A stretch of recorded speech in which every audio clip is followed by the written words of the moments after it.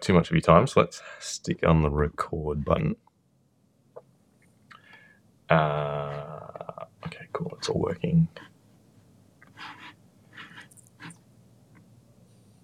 Great.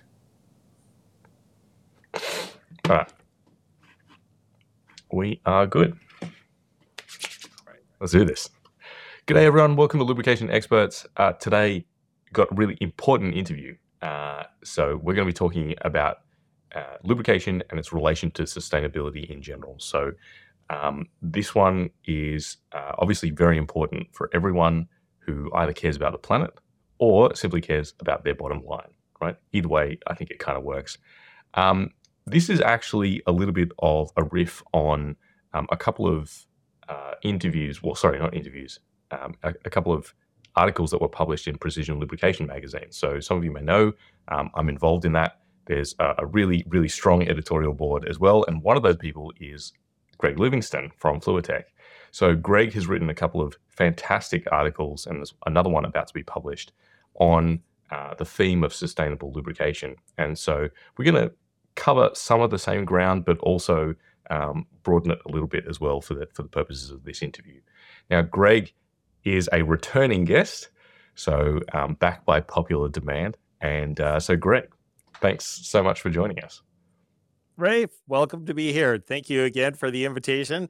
I just want to point out that I don't have a lot of time in my daily schedule to watch YouTube videos, and I am so grateful that you have made this podcast, which I listen to religiously and love. So thank you so much for doing that, and appreciate being back here. Yeah, awesome. I mean, funnily enough, there's a lot of people share that opinion. So I think there's probably, double to triple the number of people that actually listen to the podcast versus watch it, which makes a lot of sense, right? Because, I think it sort of lends itself more to an audio format. There's not a huge amount of differentiation in the video format, and it just sort of takes your attention away from what you're actually concentrating on. So this longer format, I think, lends itself a little bit more to listening to it on a run or in the car or on the way to work or something like that. So yeah, definitely. I should probably be focusing more on the audio format, but there you have it. Now, just to jump straight into it, and if we can kind of contextualize the importance of lubrication to sustainability, right? So by some estimates, I've seen that industrial energy consumption represents in that ballpark of about a third of total energy consumption, right? And you've got transportation is roughly another third. There are some estimates that indicate like 1/4, I think, is the number I've seen. There was a publication by Holmberg and Erdemir in 2017 that indicated there was about a quarter of all energy consumption is lost due to friction. Now, in your experience, is industry actually aware of how big those numbers are? And if not, what's some of the kind of work that we can do as an industry to kind of promote our field in this way and more clearly link it to sustainability? Great question. So first, before I jump into industry, I think societally there's not a lot of awareness on tribology. So just when people have their knee, they have to get an artificial knee or something. They don't think about the tribology that goes into lubricating the knee. If there's a major earthquake, no one thinks about the tribology of tectonic plates interacting. So societally, I think we have a long ways to go to recognize the value and importance of tribology. But moving into our industry, where everyone knows what tribology is, there's still a pretty significant lack of knowledge on the critical role that lubrication plays in reducing friction and how that is then correlated to energy consumption. So I think the focus on lubricants and industrial lubricants in the space that I am in is really on reliability engineering and how lubricants can be used to make or how lubricants can be used to maintain or enhance the performance of equipment. Um, Ironically, these are the same objectives as trying to make your lubricant more sustainable. So, optimizing the performance of a lubricant can be directly correlated to its energy usage and carbon footprint. So, how can we better communicate this to the industry? Well, I think one way is just by tying this link between sustainability and responsible lubricant management, setting up a good lubricant program. All of this lends itself well to sustainability. And I think as companies become more committed to decarbonization, all aspects of their operations will be scrutinized, and getting down to eventually down to lubrication and how lubricants can actually improve the energy efficiency of their operation.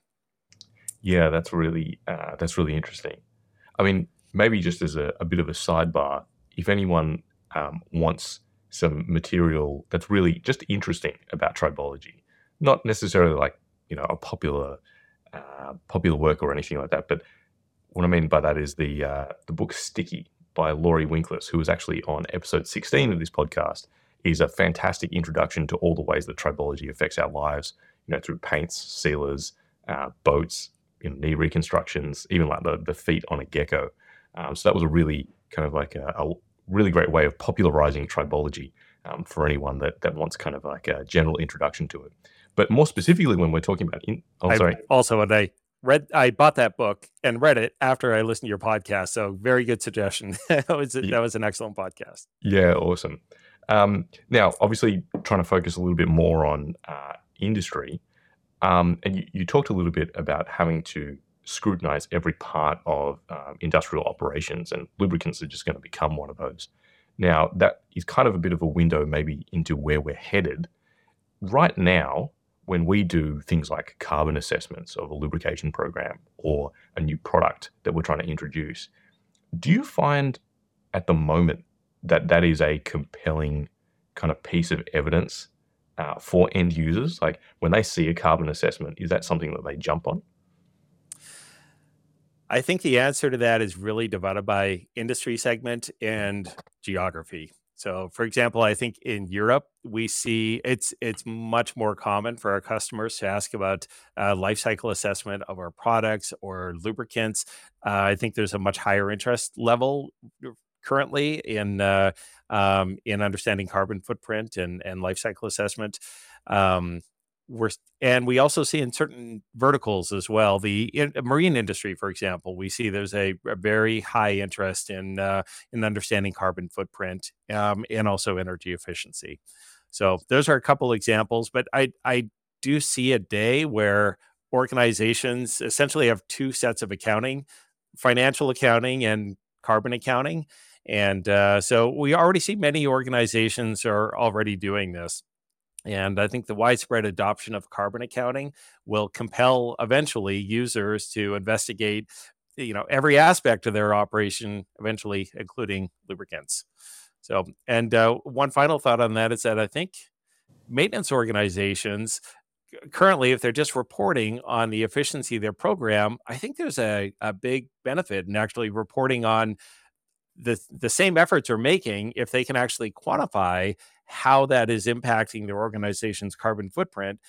I think that increases the visibility of the maintenance organization and really only has upside. Yeah, that's awesome. Um, One thing I'd maybe have a question about though is that historically, whenever I've tried to do one of those assessments, it's always been quite difficult to get hard data, right? So the energy efficiency of lubricants, or even the life cycle cost, like in terms of carbon cost of a lubricant, the numbers have always been a little bit nebulous. Um, so part of making a compelling case for making a change is often having like hard evidence, um, but it's often hard to get direct measurements in a lot of these industrial machines of the effects of the lubricant as well as the total life cycle cost. So, are there any standardized ways that we can do some of those assessments? I'd say there is not today, but shortly there will be. I think what you're asking is it's a really good question, because I think one of the challenges we see with, especially with energy efficiency or energy efficient lubricants, is that, well, they're more expensive and users aren't readily willing to invest in these unless they can measure some sort of gain. And so and an energy efficient lubricant is typically made with more refined base stock, with viscosity index improvers. There's more complex chemistry. It can be twice as expensive, and but it can provide maybe 3 to 8% improvement in energy efficiency. So how can users more readily adopt this? So I think ASTM has developed a standard D7721 that helps directly compare one product to another, and help measure its energy efficiency. So that's really good. It, it really helps you set up an experiment to minimize test variables, but it's still fairly complex for most end users to be able to measure this. And what they would ideally like is just to see their energy bill go down each month. But there's so many variables involved in that; it's very, very hard to measure. So it doesn't actually mean that because you can't measure this directly with your monthly energy bill, that there's not a really significant improvement to moving towards more energy efficient lubricants. But we need a common methodology to measure this, and I think this is where maybe mathematical models may Mm. fit into this. Um, so there right now there's not really any kind of industry vetted mathematical models that you can plug in all the various different parameters of an equipment and be able to determine, by having a more energy efficient lubricant or lowering the viscosity, the output will be an energy savings of X. However, I think we're moving in that direction. There's a lot of research going on in this space right now. Um, Texas A&M, their turbo machinery lab, just came out with a mathematical model that looks at reducing or how lower viscosity lubricants will reduce energy efficiency or increase energy efficiency in gearboxes in turbo machinery. So I think we're starting to see a lot more work, but ultimately, I think we're going to be somewhat reliant on some of these mathematical models that are then vetted to well controlled field systems to really measure some of these small savings that we can see with across the board in more energy efficient lubricants. Yeah, that's interesting. And having some of those standardized methods, I think, will help a lot because, um, you know, like you were saying, setting up some of these experiments in the field can sometimes be pretty challenging and very technically involved. And in some Yeah. cases, I don't mean to, you know, dismiss anyone here, but it's often beyond the reach of a lot of organizations to be able to set up something like that as well. So to be able to have some kind of standardized mathematical model, I think would really help. Um, One thing I would say though is, I mean, you and I are both familiar with this, that there's sort of two aspects to our industry. There's the technical side and then there's the people side, right? And you can make a, Yes. a very convincing technical argument, but if the people are not receptive to it, then it's going to fall on deaf ears. So you talked briefly about the types of industries that might be a little bit more receptive to this kind of work. Are there also particular positions within organizations that are more receptive to this? So I don't know if in your experience, for example, that uh, maybe procurement tends to have KPIs that are more focused on sustainability, or is there an emerging job class which is like a sustainability officer? I don't know. You tend to deal with the bigger end of town than I do. So what's your experience been? Well, it's interesting. So we have seen this emergence of this new role in chief sustainability officers, and many companies have these roles. And you would think that they would have a really, really high interest in the carbon footprint of lubricants, but at least so far in my experience, the reality is that lubricants still play a fairly small role in the overall carbon footprint of an organization, and they're really focused on more, the low hanging fruit that they can have a significant impact on lowering their carbon footprint. So in our experience, it's actually really the reliability engineer that actually works for a company who is really striving and on a path to decarbonization, that has the most interest, at least in our experience, in the carbon footprint of lubricants. Hmm, interesting. Interesting. Now, when we make these assessments, I think primarily at the moment we've been talking about energy efficiency. You know, if we go to an alternative, so maybe it's a synthetic lubricant, maybe it's a PAG, there are usually some measurable benefits, or even if we drop a viscosity grade, there's some measurable energy efficiency benefits. But in the articles that you've published in Precision Lubrication, you talk a lot about this idea of a complete carbon assessment of the life cycle of the lubricant.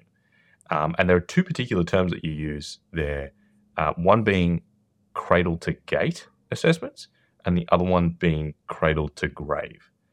So maybe if we could step back and first just talk about, general terms about how we do life cycle assessments, and then what is the difference between those two different types of assessments? Excellent. Well, life cycle assessment is really the gold standard to fully measure the environmental impact of a product. So, cradle to gate refers to the total environmental impact a product has from the moment of its inception to its manufacturing and to the moment before it leaves to the customer site, to the gate of shipping per se. Or so, if from a lubricant perspective, this would encompass extraction of the crude oil, refining, production, blending, packaging, and so that would be a total carbon footprint of so cradle to gate of that lubricant. Cradle to grave takes into account two more things. It takes into account the actual use of the product and what happens to the product at the end of its life. The ironic thing is that this actually has the cradle to gate is a smaller impact than the actual cradle to grave. The What people do at the very end of the life of the oil, for example, if they incinerate the oil at the end of its life, that actually has a larger carbon footprint than all of the other previous steps.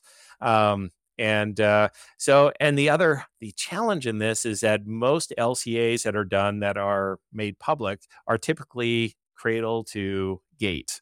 So it's actually hard to get full cradle to grave analysis, life cycle assessment of lubricants. So we're starting to see that more and more. But the at the end of its life, it really depends on if the lubricant is re-refined or if it's incinerated, and those are fairly big differences in carbon footprint. But this is one of the reasons that my company Fluitec is so focused on maximizing the life of in-service lubricants because that actually has the biggest impact on reducing the carbon footprint of a lubricant. That is wild. I did not know that about incineration. Um, but that's really interesting. And so, if I could maybe take some other terms that people might have commonly heard of, is that cradle to gate versus cradle to grave almost like, let's say, from the perspective of the lubricant companies, that's sort of the difference between scope 2 and scope 3 emissions, where because scope 3 is taking into account, well, we've developed a product, but it's the scope 3 emissions, which is the use of that product as well, right? Yes. Yeah. So yeah, I think that's a good that is definitely similar. One of the challenges lubricant manufacturers that are doing life cycle assessment actually really have no control once it Mhm. leaves their property over the use of the product or how it's treated at the end of its life. So it's understandable why there is they spend their focus on cradle to gate analysis. But still, just understanding the carbon footprint from the very beginning to the very end of the product is I think a really important way of trying to assess what actions you can do to then lower your carbon footprint. Yeah. And a little bit like we talked about with the calculation of energy efficiency benefits, um, is there any kind of standardized way to do these life cycle assessments? I'd heard somewhere that API might be coming out with some kind of standardization this year. Do you know anything about that, or are there any alternative ways to calculate the total carbon assessment? So a life cycle assessment is governed by there's a couple ISO standards. However, the ISO standards are very general. So, American Petroleum Institute is coming up with a standardization methodology to specifically for the lubricant industry. Mm. So, I think this is going to be a really important standard to basically standardize a methodology on how everybody is measuring the total carbon footprint and going through their life cycle assessment. So yeah, I'm not sure when that is going to be published, but I've seen some drafts of the document, and I think it's going to be a very, very useful, powerful document. Yeah, it'll be handy. I mean, both from I think it sort of inspires a bit of confidence in the process, right? In that, people on the manufacturing side will have a standardized way that they can do these calculations, which will make it much easier as well. Because at the moment, trying to find all that data is quite difficult. And then from an end user side, you have the confidence that a standardized process was used, to come to that number. So I think, overall, that'll help increase the confidence in the system, which is fantastic. Um, Now, one of the things that you've talked about in the past was this idea of the overall sustainability of a lubricant product being a combination of different factors. So you've got, for example, there's the formulation part. So, you know, is it a synthetic or not? For example, what is it composed of? You have the end of life assessment. So how are we disposing of that product, whether it's re-refining or incineration? The way that it's manufactured, the energy efficiency of the lube oil itself. And one thing that you do carve out, though, is that the toxicity element is kind of a little bit separate, right? Because it doesn't directly affect the carbon assessment of the lubricant, but it does have downstream effects. If we release into the environment, there's kind of that risk profile associated with the lubricant. Now, my question would be, is there a way at the moment to easily or readily make all of that information available to the end user in some kind of like standardized labeling form? Because I think the challenge that end users have at the moment is that because there's not that much standardization in these carbon assessments or life cycle assessments, they're getting sold the environmental benefits of products, but it's often comparing apples to oranges to mangoes so it makes it very difficult for them to make a clearly defined choice about what is going to be better for them. So is there some kind of way that we can convey that information readily as an industry? That's a great question, and there's no question there's a lot of greenwashing that we see in the industry that, Mm. but I think that API's initiative to have Mhm. a more standardized way of doing LCA, I think is gonna be really important. But the next step is, there's still many lubricant manufacturers have not done life cycle assessments of all of their products. Certainly, a lot of additive manufacturers have not either. So we still need a lot of work to be done to properly do these LCAs. But ultimately, I'm not sure if this is going to be publicly available information until end users actually start to ask for this. Mm. And when end users are starting then to evaluate different products, and one aspect of it is its overall total carbon footprint. And when they request this on a bid sheet, you can be certain that lubricant manufacturers will first make this information publicly available. And second, I think a little more effort will be put into the actual carbon footprint of the overall carbon footprint of manufacturing a lubricant. So I think this is probably going to be end user driven, but we are seeing more and more end users that are interested in this. But Mm. there's a nice upside for lubricant manufacturers that are already kind of down this path, because if they are in fact making a product that is that has a lower carbon footprint, that is with demonstrable energy efficiency improvements, this can actually be a powerful sales tool for them as well. Yeah. Now, just a question. I'm really sorry because I haven't prepared you for this one, but I've just thought of it. Um, in Australia, for example, we have a sort of a packaging scheme, which kind of relates to the type of work that you're talking about. So consumers well, actually, sorry, it's the lubricant companies actually pay a tariff based on production of product. I'm pretty sure they do it on a per liter basis, and that money is set aside that is then put into re-refining schemes as kind of a subsidization exercise. Now, that has, in the way that you're talking, where incineration can potentially eat up the majority of the carbon in a life cycle assessment. So any avoidance of that incineration stage has probably maximum impact from a carbon standpoint. That's an example of government intervening in the market to kind of force that technology in some senses, right? Do you see government anywhere else getting heavily involved to try and make some of those technical decisions? So I think that not just in Australia, but across the world, a lot of governments have focused on trying to re-refine, especially used motor oils, but Mm. set up re-refineries and encourage people to purchase re-refined oils. In the U.S., the government is required to first try to purchase a re-refined lubricant.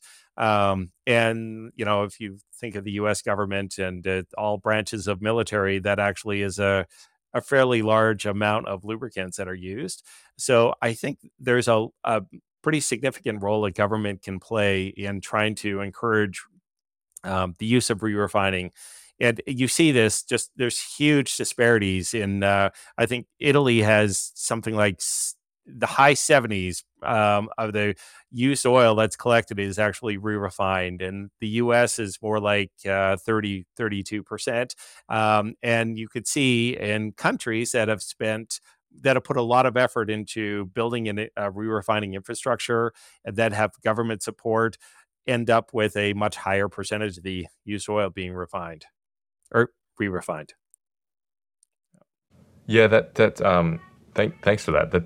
That's really interesting to see that how it progresses across the planet, and I think a lot of it is, how some of it's cultural, right? Like how much is the government willing to intervene in markets to drive specific technology decisions?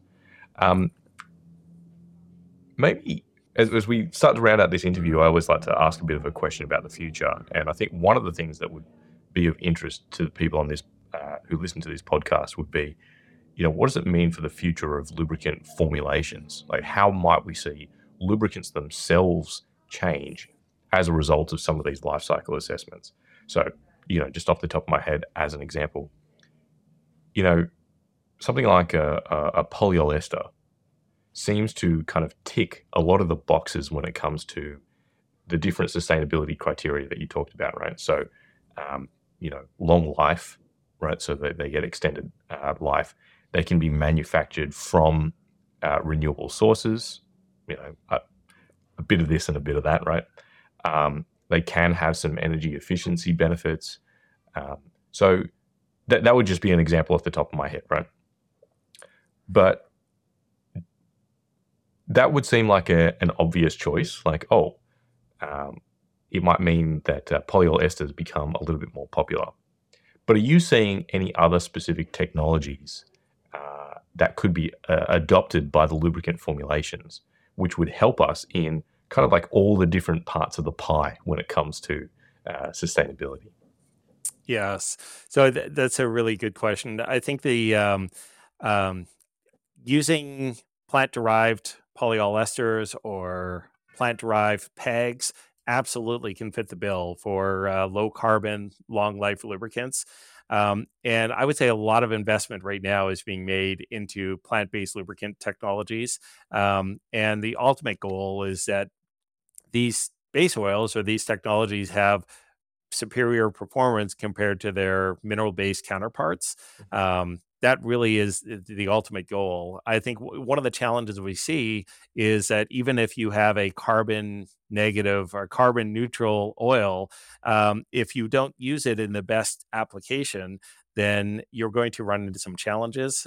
So, for example, if you're using a PEG in an application where there's potential mineral oil contamination or a polyol ester or an ester-based fluid that is really susceptible to hydrolysis, and there's a lot of water in that application.